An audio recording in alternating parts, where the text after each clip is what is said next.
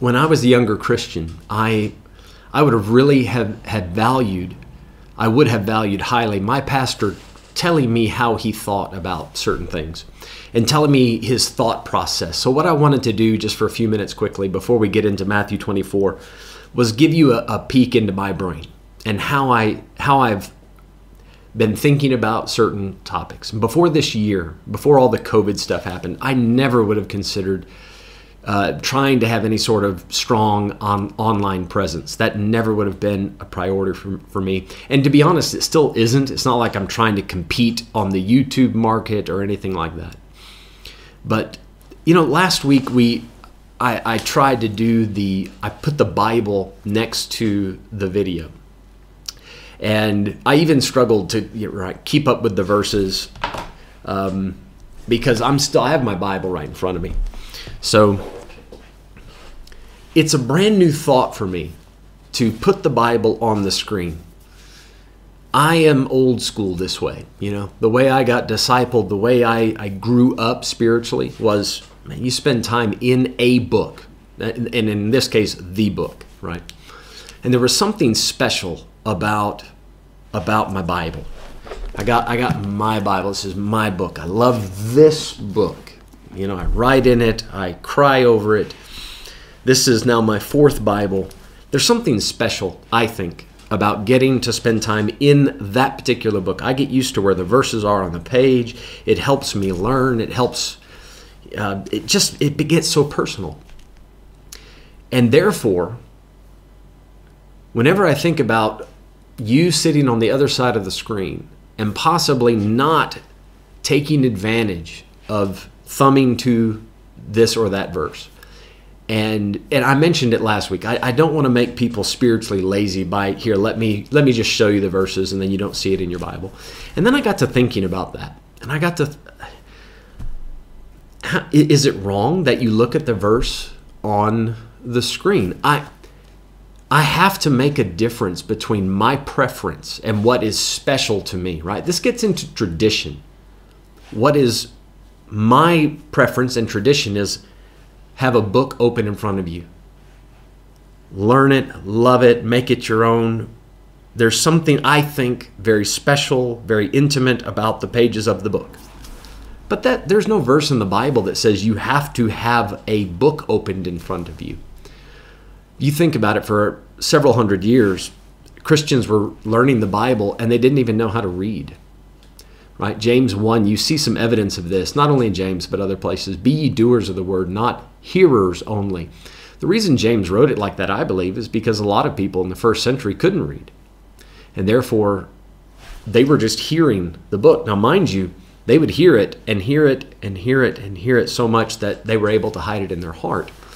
And they did put it into practice.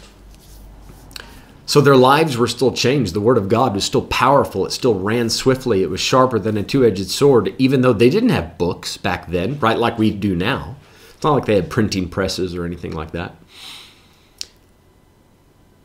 So the reason I'm sharing this with you is because I want you to see that even myself, 20 years ago when I started off in the ministry, I never would have dreamed. If you would have come to me and said, listen, one day you'll put the Bible on the screen and use a different format for how you teach, if I can put it like that, I would have said there's no way. I would have thought of that as the 20-year younger version of me. I would have said that's compromise, that's wrong. But then the older, more mature, more experienced me looks at this and says, now let me try to look at this from a different angle. Let me not just look at this from what I would prefer, but what does the Lord actually require in this situation? And then try to make a decision based on how I can most effectively minister to people. And trying to enforce my preference, I don't think that aids your spiritual growth. I don't.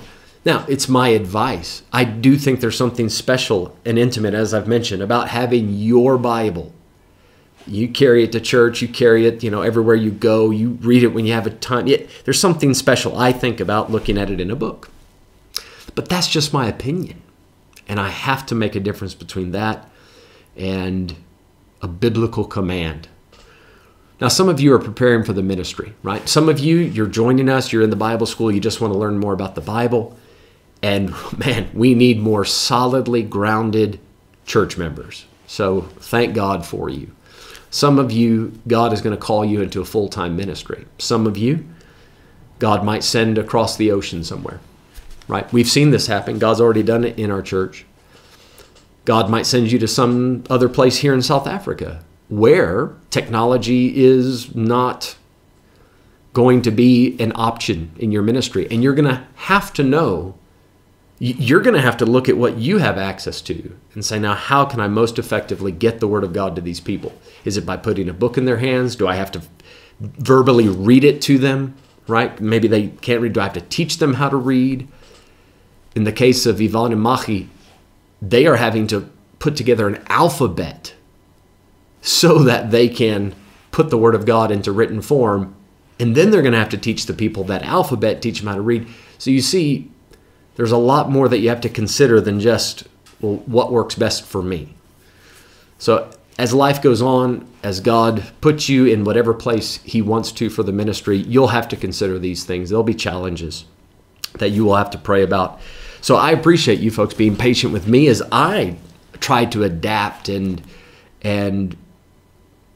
find the mind of God on these issues. But I thought I'd just share that with you. It's been on my heart all week. Just wanted to let you know how I think about it. If you guys have questions about that type of stuff, so why do we do it this way? Or if you have suggestions, why can't we try this or that in the Bible school? This might help. It might make things, it might be able to get more done. I'm open to these suggestions. You may not want to put them in the chat section right here, right now, but please know that my door is open for those things. And I'm more than happy to hear you out. All right, that being said, if you have your Bibles, and I do hope that you do, my personal preference, you can open it to Matthew 24. I'm going to switch this now to this version of the broadcast. And I'm going to ask you to start in Matthew 24, verse 15. I want to get a head start, a running start at this passage. And before we do that, let's pray, and then we'll get our running start and to get some momentum as we start again into the chapter. Father, thank you this evening that we can gather around the Word, whether it's sitting in front of us in a book, whether it's on the screen. Lord, we want it to end up in our hearts. We want to live it out. Lord, we want to make use of what you've given us. Help us, Lord, to take this time seriously. Please speak to us. I believe we can learn so much tonight. Please, God, there's so much to cover. Help us now. We ask it in Jesus' name. Amen. Amen. All right, real quick, here is the outline again for chapter 24. Verses 1 and 2, stones everywhere, referring to the temple. Verses 3 to 35, we're in the middle of that right now. Signs of the end. Remember, the disciples asked about the end of the world. And then verses 36 to 51, Lord willing, we shall finish tonight. Stay ready. Stay ready was Jesus' admonition. So, verse number 15. Jesus said, "When you therefore shall see the abomination of desolation spoken of by Daniel the prophet stand in the holy place, whoso readeth, let him understand." Now you'll notice here, in my Bible that I have in front of me, it's just black and white. I don't have the words of Christ in red. The parentheses, as I see them on the screen here, it's as if Matthew added them. Now, I'm not sure, right? The people who put the words in red, it's not like Matthew, when he wrote his gospel, put certain words in red and others in black. You understand, most editions of the Bible, they put the words in red so you know what Christ said it. But I'm not so sure Christ didn't say that. I kind of think that he did. Whoso readeth, let him understand. I think he's giving you a footnote, more or less, to say, if you want to know more about Daniel's prophecy, listen to what I have to say. So he's telling them one of the signs of the end, you're going to see this abomination of desolation, this idol, stand in the holy place. Verse 16, "Then let them which be in Judea flee into the mountains. Let him which is on the housetop not come down to take anything out of his house, neither let him which is in the field return back to take his clothes. And woe unto them that are with child, and to them that give suck in those days." Now, what's the point? Man, you got to run. This is urgent. The Antichrist has risen from the dead at this point. He is attacking all Jews. He's trying to wipe them off the map. You read this clearly in Revelation 12. They run to the wilderness where they have a place prepared of God. And I think in the Old Testament you have a perfect story that allegorizes this, and that is Lot's wife. Jesus even uses that idea in Luke 17 when he's talking about the end times. He'll talk about the days of Noah, and then he talks about the days of Lot. And he says there, very short but powerful statement, remember Lot's wife, because they were told to run out of the city, but she turned back. And that's what Jesus is warning them about. When you see this happen, get out. There's no time to turn back. So verse 20, but pray ye that your flight be not in the winter, neither on the Sabbath day, because obviously that would slow down their running. Forgive me. Verse 21, for then shall be great tribulation, such as was not since the beginning of the world to this time, no, nor ever shall be. And I mentioned last week, if you're familiar with history, if you're familiar with the history of war, if you're familiar with the book of Revelation, then you can truly appreciate how powerful that verse is, that this time of tribulation. Now, Jesus is aiming at the latter half of the 7 years of Daniel's 70th week. It's bad in the first half, but the second half is especially difficult. And the Antichrist, by this point, right, he is claimed to be God, and he begins to attempt to exterminate all Jewish people and all believers, period. Anybody who doesn't submit to him as God, he is out for blood. So verse 22, and except those days should be shortened, there should no flesh be saved. No flesh be saved.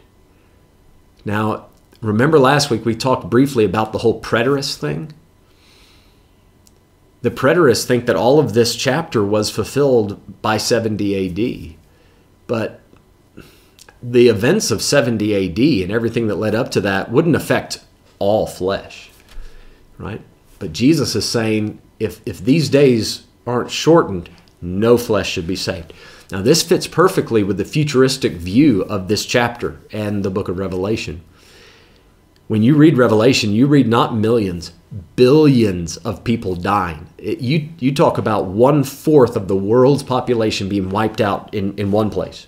And then in another place, 1/3 of the world's population. And then it happens again, I think, another third is taken off the planet in another time. It's massive, the things that are happening there. So it makes sense to think of this in a futuristic way. You try to put it all in the past, it's hard to make that work. He says, except those days should be shortened, there should no flesh be saved. But for the elect's sake, those days shall be shortened. All right, two things we need to look at in this verse. Number one, the word elect. It shows up here in verse 22, and then also we're going to see it again. Where is it? In verse 31. So let me take just a moment, and please, again, I would encourage you to turn in your Bible to the verse just so that you get used to finding verses, but I am going to find it with you on the screen and read it for you. Isaiah 45 in verse 4. I want you to see when Jesus is talking about the elect, he is not referring to the body of Christ. The body of Christ has not even started yet. So when he talks about the elect, right, you cannot take the book of Ephesians and any book in the New Testament, Paul's writings, Peter's writings, and read it back into this. When Jesus says elect, we have to work with what God has already said about who is elect. Now, elect is chosen, uitverkiesen. They're chosen out, a special group. Who are they? Isaiah 45, verse 4, for Jacob my servant's sake, and Israel mine elect. I have even called thee by name, I have surnamed thee, though thou hast not known me. He's talking about Cyrus in the chapter, but you can see here Israel is called God's elect. So chronologically, right, if you work with progressive revelation, when you speak about the elect, who up until the time Jesus is saying this, which group of people has been specially chosen out by God? It's the nation of Israel. And again, if you go to Revelation 12 and you look at who the great red dragon is attacking, it's that woman with the 12 stars. It's Israel. So contextually, it works very well to say that. All right, now I'm going to show you one other thing about this verse in Matthew 24. Let me just read it for you again at the end of it. But for the elect's sake, those days shall be shortened. Okay, shall be shortened. And now, guys, forgive me. I want to make sure I got the right verse here. I'm going to show it to you in Mark's gospel. Okay, same context, but this is how Mark recorded it. And except that the Lord had shortened those days, no flesh should be saved, but for the elect's sake, whom he hath chosen, past tense. It has to be Israel. The church hasn't even been started yet. The body of Christ, that is. It says, whom he hath chosen, he hath, past tense, shortened the days. Well, in Matthew 24, it's in the future tense. Those days shall be shortened. In Mark, he hath shortened the days. So which one is right? Both. Both are correct. In one sense, you have to think that God, before the foundation of the world, he's making plans. And as we've already talked about, even within Matthew 24, in this passage, Jesus says, pray that your flight's not in the winter on the Sabbath day. We know that there are some fluid concepts to the timing of all this. As far as when does Daniel's 70th week actually start? I don't know if God has set a certain date and picked a certain day on the calendar, says it has to happen then. But one thing that God has determined, and listen, when God determines something, his counsel can't be overthrown. But when it comes to things like who's going to be saved, who's going to be lost, there's nothing in the scripture that I know of, right? Nothing that convinces me that God has made that decision for us. And when it comes to the tribulation time, I don't think God has chosen the specific date in which it'll start, but he has determined that once they do, they're only going to last a certain amount of time. So when we look back in, if you want to call it eternity past, look into the mind of God, those days have already been shortened because in God's mind, he predetermined that once they start, they're only going to last this long. But chronologically speaking, time has not gotten there yet. So that's where Matthew's gospel would fit. So Mark's gospel, we're looking into the foreordained plan of God for how long the tribulation time, the great tribulation, the 3.5 years, it's only going to be that short time. But then Matthew gives us the chronological aspect of it. Those days shall be shortened. Once they get here, they're not gonna take that long. Let me give you a verse on this as well. Revelation chapter 12 and verse 12. We read here about the devil falling from heaven. Therefore rejoice, ye heavens, and ye that dwell in them. Woe to the inhabitants of the earth and of the sea, for the devil is come down unto you, having great wrath, because he knoweth that he hath but a short time. Now, we do have time to scroll up just a little bit, see this passage here. Now that I'm doing it like this, I got the time. Look at verse 6 down there at the bottom. Revelation 12:6. And the woman fled into the wilderness, where she hath a place prepared of God, that they should feed her there 1,260 days. 1,260 days, which equals 42 months, which equals 3.5 years. So that's the shortened time. If God had decided to let the Antichrist, and this is the devil incarnate now, if he lets this just go on and on and on, no flesh should be saved. That's how brutal this time would be. All right, I'm going to bring you back now to Matthew 24. All right, and let's pick it up in verse 23. Then, if any man shall say unto you, Lo, here is Christ, or there, believe it not. I think in the back of the disciples' mind, and I mentioned this last time, when they asked the question, what are the signs of thy coming?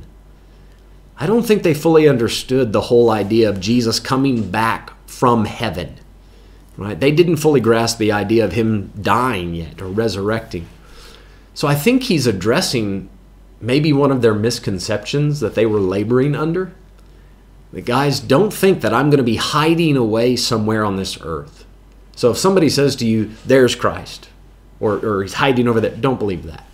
Now, bear in mind, there's one thing. There are two aspects to this chapter. Let me go ahead and point it out now. I'll leave it up here for a moment. There are two main points that Jesus is getting across in this chapter. Number one, don't be deceived. That's why he's explaining all of these signs that come before his second coming. He doesn't want them to fall into the trap of some man saying, this is Christ. Follow this guy.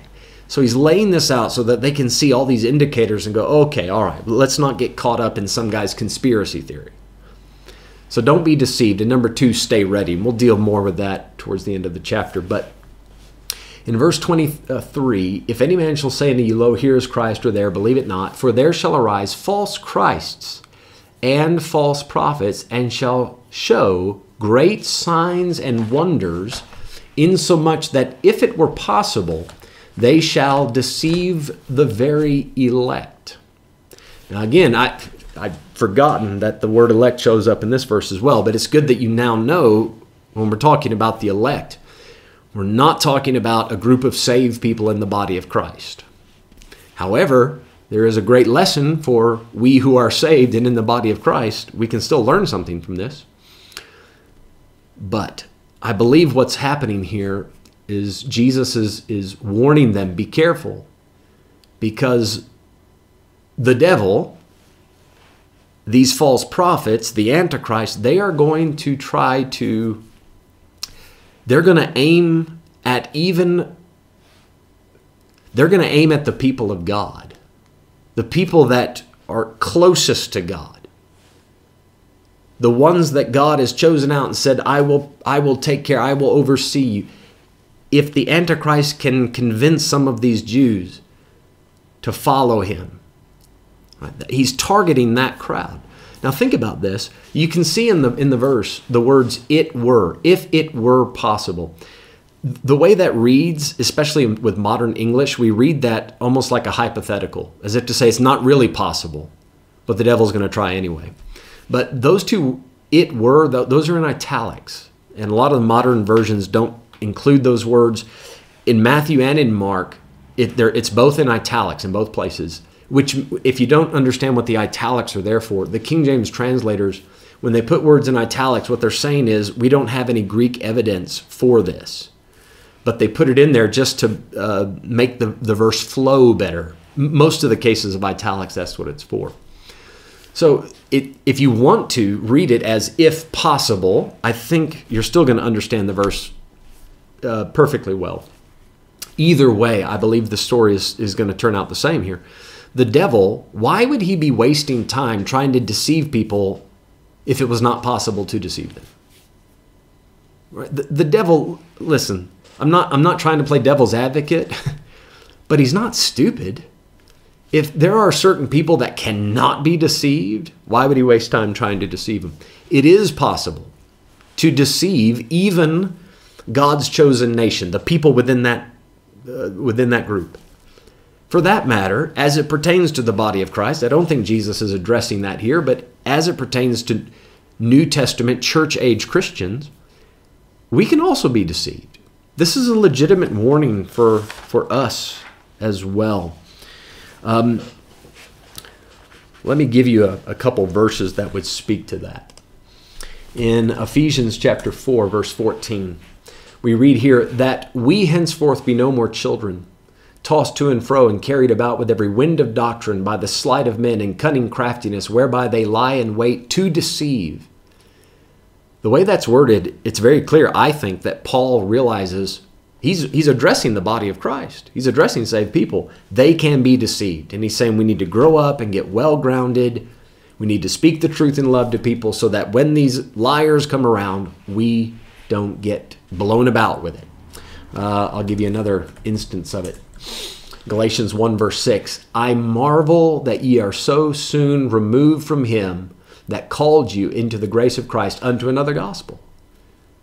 They were deceived. They got saved and then they got deceived. I'll give you another one here. I promise, in just a moment. 1 Timothy 4, verse 1, now the Spirit speaketh expressly that in the latter times some shall depart from the faith, giving heed to seducing spirits and doctrines of devils. If they're departing from the faith, that means they had the faith and they got deceived. They gave heed to seducing spirits and doctrines of devils. Now, notice what Paul says here in 2 Thessalonians chapter 2, verses 9 to 11. Well, I'll probably read down to verse 12. We're reading here directly about the Antichrist. So this passage you really need to pay attention to because it speaks directly to what we're reading about in Matthew 24. It's warning the people. It's a warning about the same time frame. Jesus says, watch out for false Christ, false prophets. They're gonna show great signs and wonders. And those signs and wonders are going to be so convincing that if it's possible, right, even some of the elect might be drawn away by this. So let's look at this passage here. 2 Thessalonians 2, verse 9. Even him, forgive me, I need to show you some context, don't I? You can see the mystery of iniquity, verse 7. There we go. Right, you can see verse 7, the mystery of iniquity doth already work. It's working now. There are deceivers going out now. There are false Christs, false prophets, false gospels, right? People are preaching another Jesus. That's happening even in our day. The mystery of iniquity doth already work until only he who now letteth will let until he be taken out of the way. I've taught you in discipleship, I believe that's the Antichrist being assassinated. Verse 8, and then shall that wicked, capital W, that's the devil incarnate, and then shall that wicked be revealed, whom the Lord shall consume with the spirit of his mouth and shall destroy with the brightness of his coming. Even him whose coming is after the working of Satan, with all power and signs and lying wonders. Do you see how this fits perfectly with Matthew 24? It says that they'll show great signs and wonders. Verse 10, and with all deceivableness of unrighteousness in them that perish, because they receive not the love of the truth, that they might be saved. And for this cause God shall send them strong delusion, that they should believe a lie, that they all might be damned, who believe not the truth, but have pleasure in unrighteousness. So the latter half of what I've just read you, it is aimed at lost people, right? They rejected the truth. That's why they're in the mess that they're in. But we can see that the Antichrist is going to use signs and lying wonders. Now, it is a bona fide miracle, but the miracle has been produced to confirm a lie. What was the purpose of Jesus using miracles in his ministry? What was the purpose of the apostles using miracles in their ministry? Let me give you a biblical answer to that. Mark chapter 16 and verse 20. We read this. He says, and they went forth and preached everywhere, the Lord working with them and confirming the word with signs following. Now, here's what you really got to see, I believe, about Matthew 24, verse 23. Or 24, verse 24, sorry. What I think is really important about that is that these false Christs and false prophets, they use great signs and wonders. And that's all that they use. They cannot line up their message with the preserved truth that God has been revealing through his bona fide prophets down through the ages. It won't line up. Now, forgive me, I'm going to target in on one group here, but I'm convinced this is true. The modern day charismatic movement, the whole word of faith movement, all of that, this emphasis on signs and wonders and see the miracle. People, I think it is conditioning people, even believers, as we push into these end days. People, once they see some sort of what looks like a miracle, then they just go with it. It must be God. And that's not how you do it.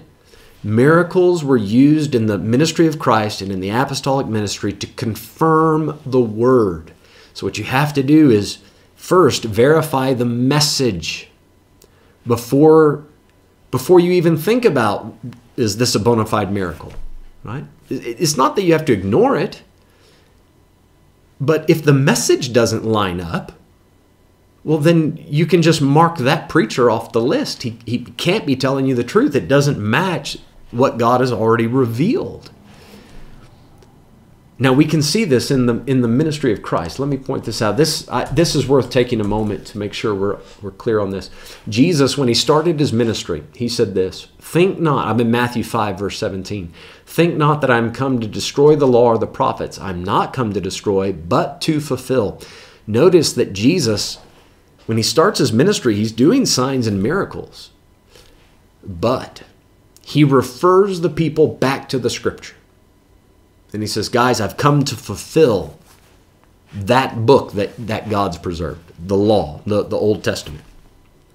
So if you want to check me out, open up God's book, and you can verify not only my message, but my miracles. Because in Isaiah 35 and in some other places, it was listed out what kind of miracles he would be doing.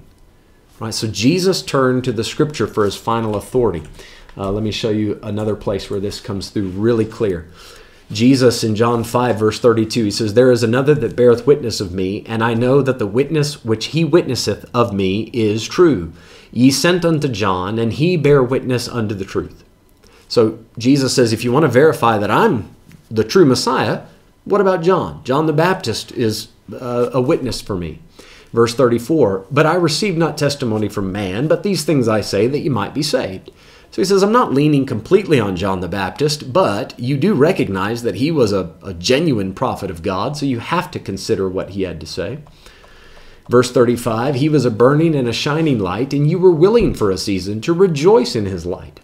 But I have greater witness." Now notice, there are certain things that we can turn to as evidence of the truth.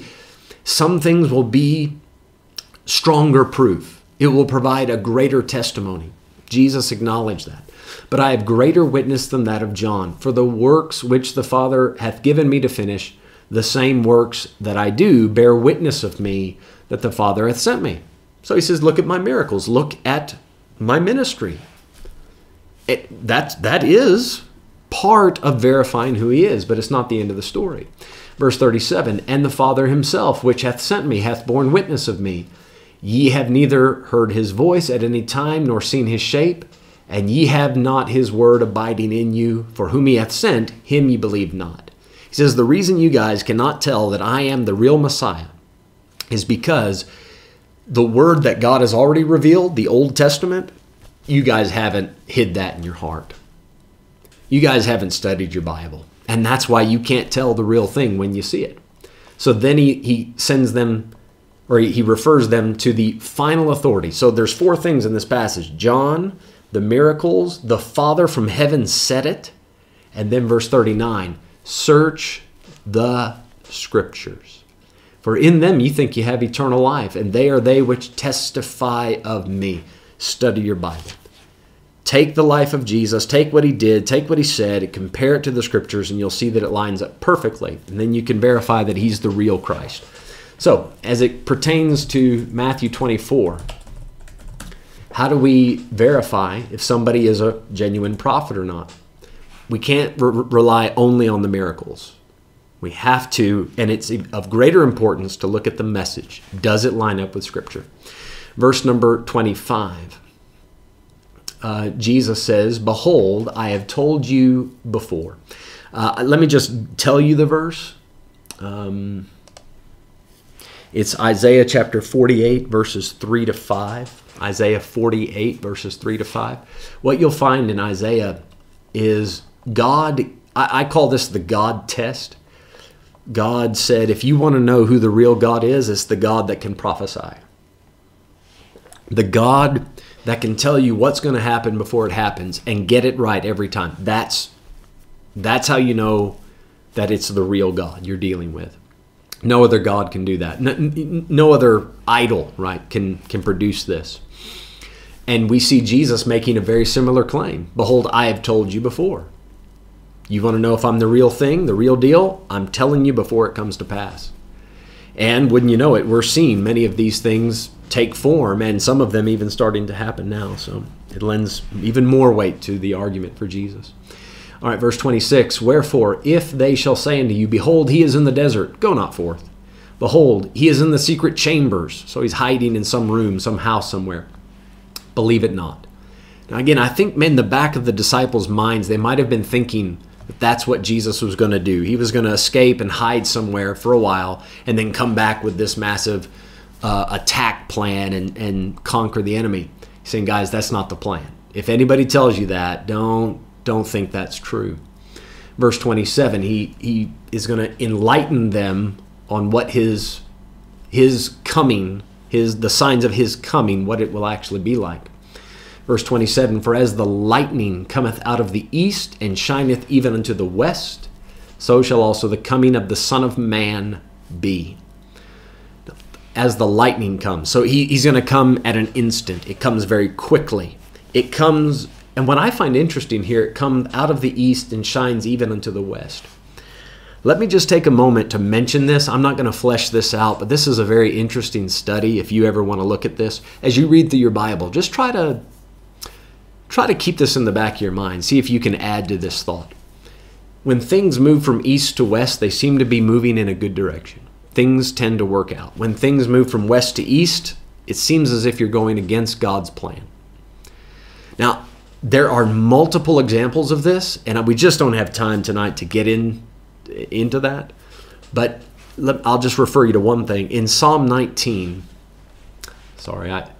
since I can do it now with the computer, I might as well take advantage of it. In Psalm 19, it says, their line has gone out through all the earth, and their words to the end of the world. In them hath he set a tabernacle for the sun, which is as a bridegroom. So the sun, S-U-N, is like a bridegroom, which is as a bridegroom coming out of his chamber, and rejoiceth as a strong man to run a race.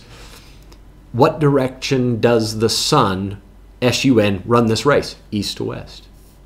East to west. Verse 6, his going forth is from the end of the heaven, and his circuit unto the ends of it. There's nothing hid from the heat thereof. So look in Malachi. I'm showing you now Malachi 4, verse 2. This is a reference to the second coming of Jesus. But unto you that fear my name shall the S-U-N, do you see that? Capital S-U-N, shall the Son of Righteousness arise with healing in his wings, and ye shall go forth, and so forth. So the second coming of Christ, back in Matthew 24, he says it's going to come like lightning. I assume, right, maybe, it wouldn't surprise me if there is a flash of lightning. He might be referring to the speed by which he comes back. At the very least, he's referring them heavenward. Right? In their minds, they're probably thinking Christ is down here. He's just a man on the earth that's going to come and conquer and that kind of thing. Right? That's the image in their head, at least, that he's down here. And I think he's pointing them to the heavens to say, guys, when I come back, expect it to be something heavenly. I'm going to be descending like the lightning from the sky.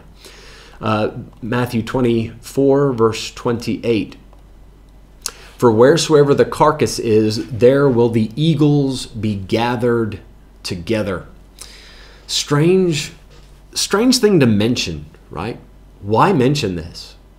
When the Lord comes back, all of a sudden he starts talking about the carcass. So there's dead bodies.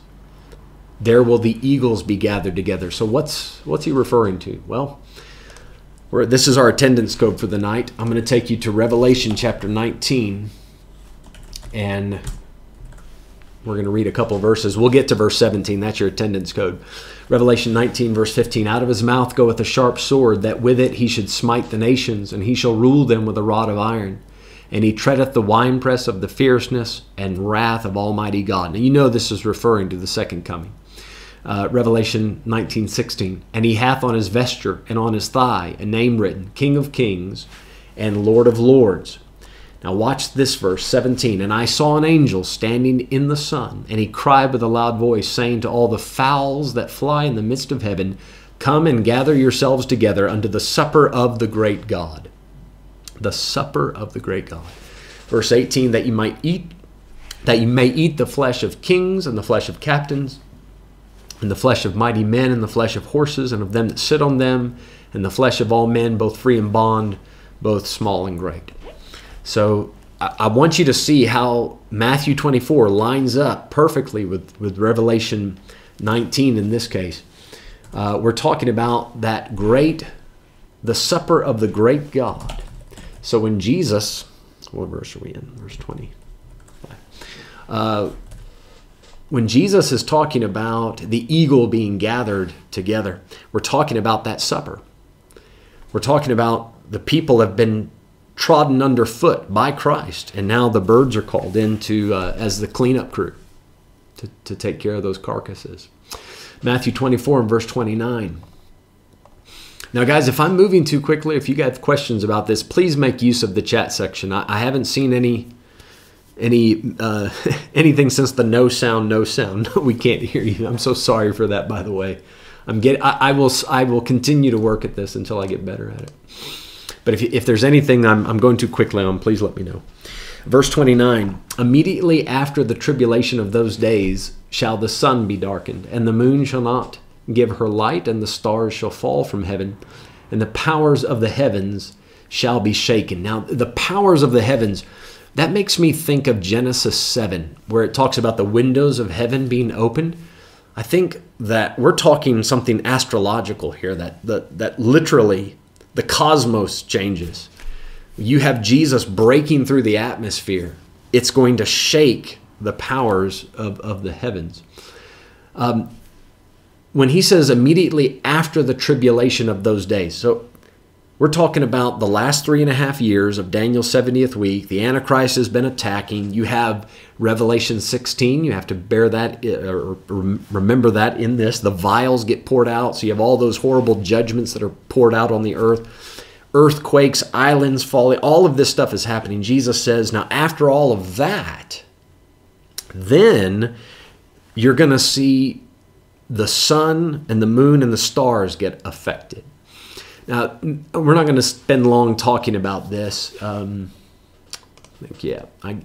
Here's a couple cross-references. Signs in the sun, moon, and stars. You read about this in Joel 2, verse 31. Peter quotes it in Acts 2, verse 20. And in Revelation 6, verses 12 and 13. It's going to line up perfectly with what we're reading about here in Matthew 24. But a lot of people get into the whole blood moon thing. People write books on it and stuff. And I must admit, some of it's interesting when you read about the sequence and you can kind of discern a pattern for when these blood moons take place. But what happens is people, they study this out, and the reason they do it is because they're trying to determine when Jesus is going to come back. And as you'll see as we go on, Jesus is not trying to indicate any precise timing for his second coming. He's giving us enough information so we don't get deceived and so that we can stay ready. But I don't think that you're going to achieve much by studying the pattern of the blood moons. What's prophesied here, right? The sun being darkened, the moon turning to blood, or not giving her light as it's mentioned in this passage, and the stars falling. Nature's going crazy at this point, right? Because its creator is breaking through the atmosphere, breaking into the cosmos and coming down to the world. And that's why all of these things are going to happen the way that they do. In verse number 30, we read, and he says, then shall appear the sign of the Son of Man in heaven. Now, a lot of people have tried to figure out, what is this sign? Some people say that you'll see a big cross in the sky. Other people say that there will be a special cloud formation, I heard one guy say it'll be the shape of a hand. I don't know, is he going to wave to you? I'm not sure what that's about. When we talk about the sign of the Son of Man, forgive me if this is oversimplifying it, but I think the Son of Man is the sign. Let me explain why I say that. In Matthew 12, they asked the Jews asked Jesus for a sign. He said, this evil and adulterous generation doesn't get a sign except the sign of the prophet Jonas. Well, what was it? It was something that happened. It was an event in Jonah's life, right? He was swallowed by the whale and 3 days later came out. So the sign of the Son of Man in heaven, I think What he's referring to is that I am going to break through the sky. The event that I'm telling you about is going to take place. So after the Antichrist has done his worst and all these judgments poured out on the earth and billions of people dead, then these things up in the cosmos, up in the sky, the solar system, they're going to, the sun, moon, and stars are going to be affected. Then you're going to see Jesus breaking through. Verse 30, then shall appear the sign of the Son of Man in heaven, and then shall all the tribes of the earth mourn. If you don't mind me slipping it in, how does that fit with the preterist view? Did all the tribes of the earth mourn in 70 AD? That just won't work, will it? But it works very well if you think about this in a futuristic sense, that Jesus is coming back from heaven physically, literally, visibly. And as he comes back with an army following him, riding on white horses, which is us, by the way, everybody on earth is able to see this. Which, if it is something happening way out there in the solar system and it's massive, that makes sense. I can see how that would be true. Then shall all the tribes of the earth mourn, and they shall see the Son of Man coming in the clouds of heaven with power and great glory. And we don't have time to investigate it real deeply, but Daniel chapter 7 talks about the Son of Man coming in his glory, all of this. So if you want to learn more about or have a good cross-reference, Daniel 7 will speak to this very well. Verse 31, he says, and he shall send his angels with a great sound of a trumpet. And now for a Jew, for you and I, it may not speak as loudly, but if you're a Jew hearing this, you know that the trumpets have great significance. Back in Numbers 10, God commanded Israel to blow trumpets in a certain sequence. And depending on how you blow the trumpet, it would mean gather together, we're going to have a town meeting, the city hall meeting, or gather together, we're going to war. So these trumpets are very important for the Jews. He'll send his angels with a great sound of a trumpet, and they shall gather together his elect, not the body of Christ, but the nation of Israel. Gather together his elect from the four winds, from one end of heaven to the other. Now, some people have used this, can you believe, to teach that we will live on the moon or even Mars before the second coming of Christ, because they see people are going to be gathered from the ends of heaven. I don't think it's anything that far-fetched. Guys, if you look out on the horizon, you can see where earth and heaven touch. I think it's just a very common figure of speech. The end of heaven, as far as you can see, right? That's all that he's trying to get across there. But these angels are going to be sent out to gather the nation of Israel, Jews, back to their homeland. That was the promise, right? God promised Abraham, your seed is going to have this land, the land of Canaan. So the angels are deployed. When Jesus comes back, there's obviously the destruction at the Battle of Armageddon, the supper of the great God, but then these angels are also sent out to bring the Jews from anywhere on the earth that they can be found and bring them back to their homeland. The angels are going to have some help. Let me show you quickly. Give me just a moment. I want to make sure yeah. All right. I'm going to show you these verses. I'm in Isaiah 66. We're going to begin reading in verse 15. He says here, for behold, the Lord will come with fire, and with his chariots like a whirlwind, to render his anger with fury and his rebuke with flames of fire. We're talking about the second coming of Christ. Verse 16, for by fire and by his sword will the Lord plead with all flesh, and the slain of the Lord shall be many. Do you see how this lines up with what we're studying? Verse 17, they that sanctify themselves and purify themselves in the gardens behind one tree in the midst, eating swine's flesh and the abomination and the mouse, shall be consumed together, saith the Lord. So these apostate Jews, they're not gonna, God's not gonna have any mercy on them. They're gonna be consumed when he comes back. Verse 18, for I know their works and their thoughts. It shall come that I will gather all nations and tongues, and they shall come and see my glory. Verse 19, and I will set a sign among them, and I will send those, now watch this, I will send those that escape of them. They escape all the wrath, all the destruction of the second coming. I will send those that escape of them unto the nations, to Tarshish, Pul, and Lud, that draw the bow, to Tubal and Javan, to the isles afar off, that have not heard my fame. neither have seen my glory. They shall declare my glory among the Gentiles. So he takes these few people that survive it, sends them out, however many they are. And look what they bring. Verse 20. And they shall bring all your brethren. So these Gentiles are sent out to go get Jews and bring them back to Israel.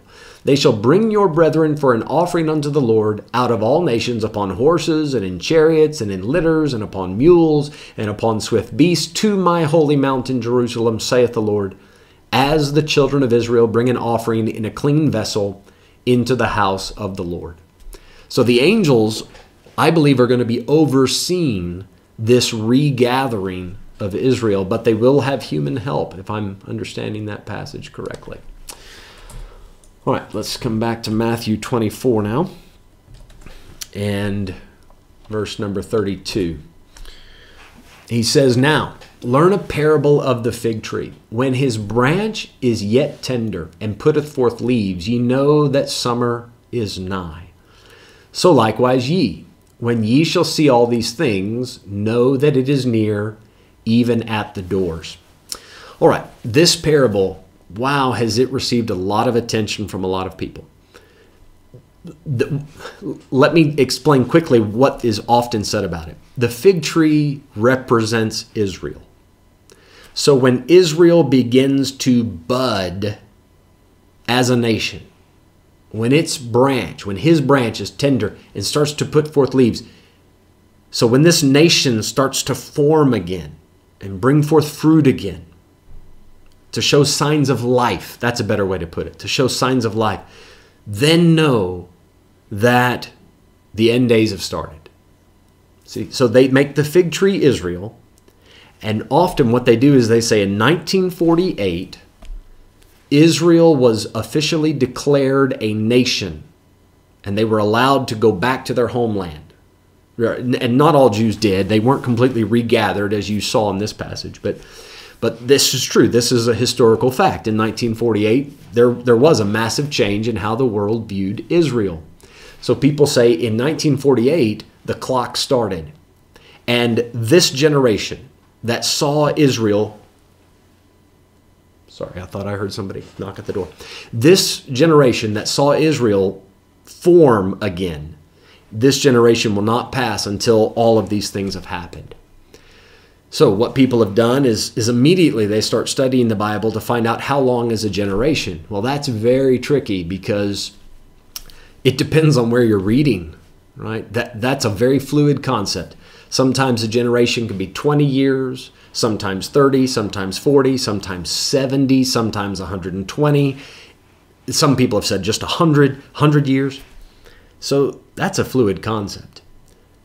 This is why you guys maybe remember, I've mentioned a book. Somebody wrote a book that said 88 reasons that Jesus is coming in 1988.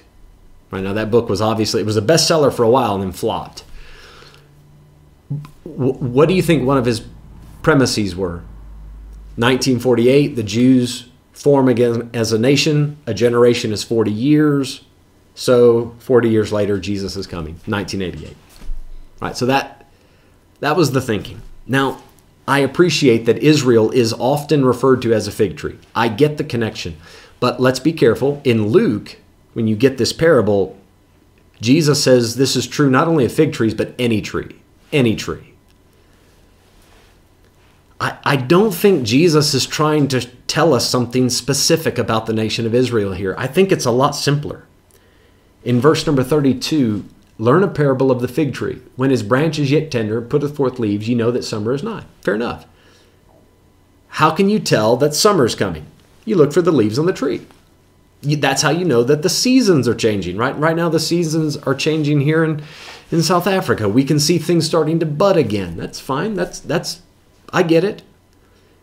So the point is, verse 33, so likewise ye, when ye shall see all these things, what things? All the things that Jesus has mentioned, starting from verse 4 up until this point. When you guys see these things start coming to pass, know that it is near, even at the doors. You asked me when I'm coming. You asked about the end of the world. When you start to see all these things happen, then you know the end of the world is nigh. So verse 34, verily I say unto you, this generation shall not pass till all these things be fulfilled. What did he mean by this generation? Did he mean this generation that is hearing me say these things? I don't think so. Wait, I've talked about that. That's the whole preterist view. I don't think that'll work. When he says this generation shall not pass, is it the generation that saw Israel form as a nation in 1948? I don't think so. I don't think this passage can support that argument. The generation that sees the beginning of sorrows, verse 8, that sees nation against nation, earthquakes, pestilences in diverse places, that sees the abomination of desolation, the generation that sees all of that, that generation will not pass till everything is fulfilled that he's mentioned here. I think it's that simple. I don't think we need to read anything strange into it about the nation of Israel. Verse 35, heaven and earth shall pass away. Well, out goes the Jehovah's Witness teaching then. They believe that the earth it will be here forever, not according to Jesus. Heaven and earth shall pass away, but my words shall not pass away. He is showing how definitive these prophecies are. Guys, there's no way this is going to fail. This is definite. This is more stable. What Jesus says is more stable than heaven and earth. That's an incredible statement. The weight of those words, that must have hit the disciples like a ton of bricks. Now, let's quickly talk about this. This is something we explore more in our manuscript evidence class because verse 35 is often used as a promise for the preservation of the Bible. And you can see why. My word shall not pass away. Let me give you a few different approaches for this verse. Some people say that when Jesus says, my word shall not pass away, he's referring only to the prophecies that he just made in chapter 24. Those prophecies will not fail. All right, at the very least, that's true. But then there's another step to it. They say anything that Jesus said during his ministry. So you can take everything we have recorded, Matthew, Mark, Luke, and John. Anything that Jesus said, period, not just these prophecies. Those words will not pass away. They will stand true, they will stand the test of time, and they will be preserved. And then some people extrapolate it completely to include every word that God inspired, right? So what did Jesus mean when he said, my word shall not pass away? I think that all three things are true. I think given the context, we're dealing with the prophecies. However, there is also very good reason to believe that it is also true that anything Jesus said that we have recorded and has been written down in Scripture, that is going to be preserved. And then I think it's also true to say that because Jesus is God and we believe in the inspiration of the Bible, that it is right to say that these words are the words of Christ. That is a biblical phrase. Paul used that phrase, the words of Christ, not in reference to just what Jesus said, but in just a general reference to all the Word of God, to all of the Bible. It's in Colossians chapter 3, let the words of Christ dwell in you richly. So I think all three approaches can be true. Jesus, bear in mind, isn't teaching a lesson here about the preservation of Scripture. So that's why I'm hesitant to say that's what he was trying to indicate when he said this. However, I do think that this verse can be used to support the argument that any words that Christ has inspired, and I'm speaking Christ as in God manifest in the flesh, that they shall not pass away. But there are other verses that speak about the preservation of Scripture, the preservation of the Word of God, and we'll deal with that more in the appropriate class. All right, verse 36. But of that day and hour knoweth no man, no, not the angels of heaven, but my Father only. All right, so this verse has been used by many people, Muslims, any skeptic, any atheist that says that Jesus was not God. They turn to this often and to try to prove that, you see, Jesus didn't have all knowledge. In Mark's gospel, it specifically says, not the angels nor the Son, but my Father only. So they believe that this is a legitimate proof that Jesus is claiming not to be God. I don't think that's what's happening here at all. When we get to chapter 25, we'll talk more about this whole issue. We'll unpack it a little more, but I think this is part of Jewish culture. Anytime that a Jewish man is going to get married, he doesn't know the date of his wedding. He leaves that to his father, and his father tells the son the day of the wedding, today's your wedding day, go get your bride. So in chapter 25, we have this wonderful parable about people being sent out to say, the bridegroom cometh, the bridegroom cometh. Everybody just has to stay ready because you don't know when the wedding's going to take place. So I believe Jesus is simply submitting to the culture of these people, of his people. It's not that he couldn't know. It's not that this is a lack of deity. It's a willing submission on his part to say, Father, I will excuse myself from knowing this because this marriage that's going to take place, this marriage of the Lamb up in heaven, I'm the son in this. I play the role of the son. I'll let you play the role of the father. So I think that's what he's getting at, but we'll talk more about that next time. The day and the hour knoweth no man, no, not the angels of heaven, but my Father only. In Acts chapter 1, verse 7, the disciples asked Jesus, will thou at this time establish the kingdom, bring the kingdom back to Israel? And he says, it's not for you to know the times and seasons which the Father hath put in his own power. The Father has authority to choose the exact day and hour. And I wonder even if that day is still a fluid concept to a certain extent, right? This specific day and hour. I wonder. Anyway, we don't have time to discuss all that, but let's look at the rest of the passage in verse 37. But as the days of Noah, the New Testament spelling is Noe, but we would say Noah. But as the days of Noah were, so shall also the coming of the Son of Man be. I'm running short of time, so forgive me. I really wanted to unpack this more, but I'm not going to have a chance to. So I'll leave this up and let you guys make notes if you'd like. But there are many things that the end times share in common with the days of Noah. Directly in the passage, I've bolded, or how would you say that? Emboldened. I have made those. I've tried to make those words stand out. The first two entries here, because in the passage, these are the two things I think that Jesus is directly referring to. And then there are some other things. If we study this deeper, we can also discern these other truths. But iniquity abounding, right? That happened in Noah's day. It'll happen again as time goes on. And in Noah's day, they despised preaching. Now in 2 Peter 2, verse 5, we read that Noah was a preacher of righteousness, right? And obviously the people didn't listen to him. And that's also, I believe, people despising, persecuting believers in the tribulation time. That's linked to what we're reading. Some other things that are true, though. Right before the days of Noah, people were living a lot longer, 5, 6, 7, 800 years, 900 years. That will be true after the second coming of Christ, right? So they're slightly reversed there, but still, when we go back and study the days of Noah, we see a connection. Before the flood, angels were falling from heaven. We read this in Genesis 6, verses 1 and 2, the sons of God coming down and going into the daughters of men. Revelation 12, a third of the stars, a third of the angels are going to fall. So there's a connection there. Genesis 5:24, Enoch, he walked with God and he was not, for God took him. There is a rapture, a deathless rapture.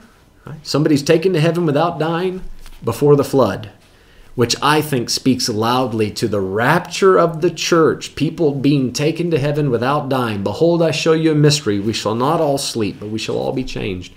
There's Enoch before Noah. There's not Noah then Enoch. There's not Enoch and Noah happening at the same time. But we'll save more of that for another time. And global environmental changes. I hope I'm wording that correctly, but after the days of Noah, right, the topography, the map, cartography changed. If somebody draws a map, I think the proper term is Pangea, right? The map used to look very different. Then after the flood, the continental drift and all of that, it's a very interesting study into that. But I think that after the Lord comes back, there again, the maps are going to change. And when you think about mountains falling, islands dropping into the sea, the map has to change. There's going to be a massive global environmental change. All right, man, I really wanted to get farther than this. Guys, I'm so sorry. I tried to go a little more quickly tonight. Let me just get down to verse 42 and 41. Let me finish to 41 and then we'll be done for the evening. Shame. But that's all right. We're doing okay. We're doing okay. Francois, I think, is going to be able to finish up very soon with Philippians. So I'm going to have Sunday night, Tuesday night, and Wednesday night to finish up the book of Matthew. So guys, please forgive me for my poor timing. I'm doing the best I can with this. All right, let's finish this passage. Verse 38, but for as in the days that were before the flood, they were eating and drinking, marrying and giving in marriage until the day that Noah entered into the ark, and knew not until the flood came and took them all away. So shall also the coming of the Son of Man be. So this was the direct reason that the primary reason that Jesus mentioned the days of Noah. The people were not prepared. Now, there were two reasons they weren't prepared: iniquity abounding, and they despised the preaching. So that's why I've tried to point those things out on the screen. But they didn't know it until the rain started to descend and God opened the floodgates. Then they went, oh my goodness, it's actually happening. That's exactly what's going to go on with the world when Jesus comes back. Even though they've heard people preaching about the second coming of Christ for 2,000 years, they blow it off and, you guys, you kooks, you apocalyptic preachers, and just take it lightly. One day it comes upon them. When it does, verse 40, then shall two be in the field, the one shall be taken and the other left. Two women shall be grinding at the mill, the one shall be taken and the other left. All right, so people have often zeroed in or zoomed in on those verses and said, you see, that's the rapture. Now, let me be clear. Verse 40 and 41, if you grab them out of their context and just put them on a separate piece of paper and read them by themselves, I can understand why you would see the rapture in it. I really do, because it gives an awesome description of what it might be like on the day of the rapture. Two people together, one's taken to heaven in the rapture, the other one's left on the earth. I get it. But in the context, remember, the rapture was a mystery that was revealed through Paul, not through Jesus. I don't think Jesus is referring to the rapture here. When he says two men in the field, two women grinding at the mill, one taken, one left. In order to properly understand this, it's best, I think, to look at Luke's gospel on this. He says, I tell you, in that night there shall be two men in one bed, the one shall be taken, the other left. Two women grinding together, the one taken, the other left. Two men shall be in the field, the one shall be taken, and the other left. They answered and said unto him, Where, Lord? And he said unto them, The one that is taken will be in heaven. See, that's not what he said. That's not the point of this. They said, Where, Lord? And he said unto them, Wheresoever the body is, thither will the eagles be gathered together. So I believe what you're reading here, one will be taken, the other left. We're dealing with the second coming of Christ, not the rapture. When he comes back, one is taken into the kingdom, the other is left in the field. And they are stomped on or destroyed, and then the eagles gather together for the supper of the great God. So I think that's what you're reading about here. Now, like I said, you divorce it from the context and it fits nicely, if you want to speak about the rapture. But I think that's what Jesus is indicating, that people are in the field. This event of the Son of Man coming back, it happens so quickly that one is taken, one is accepted, and the other one gets destroyed. One is taken into the kingdom. Remember that there are angels deployed. Matthew 13, we had a parable about that the wheat and the tares get separated. And I think that's what you have here. 2 in the field, 2 at the mill, wheat and tares. Okay, so that's as far as I can take us tonight, as far as time. I wonder if the comments have failed, or maybe I've done such a great job teaching tonight that you guys just don't have any questions. I don't know. If you do have a question, though, now's the time to slip it in. I'm going to go ahead and pray and close for the evening. I hope this has helped. I tried to use the Bible side of this screen more tonight, so I hope it helped that you were able to see more of the verses. Please give me some feedback on this. Let me know if there's any ideas that you guys have. But if you have a question, slip it in now. I'm going to pray and close us for the evening. Father, thank you for the time that we've been able to spend in the Word. Lord, help us to be diligent, vigilant. Lord, we don't want to get caught up in conspiracy theories, and Lord, we don't want to be blown about with every wind of doctrine. We want to stay ready for your coming. Lord, we look forward to it. We do look forward to that sound of the trumpet. We could be gathered together with you, see you eye to eye. Lord, we look forward to that day. And until that day, please help us to stay busy about your business. What a privilege it is to serve you and to know you. Thank you for your great salvation, your great love. We thank you for all this in Jesus' name. Amen. Amen.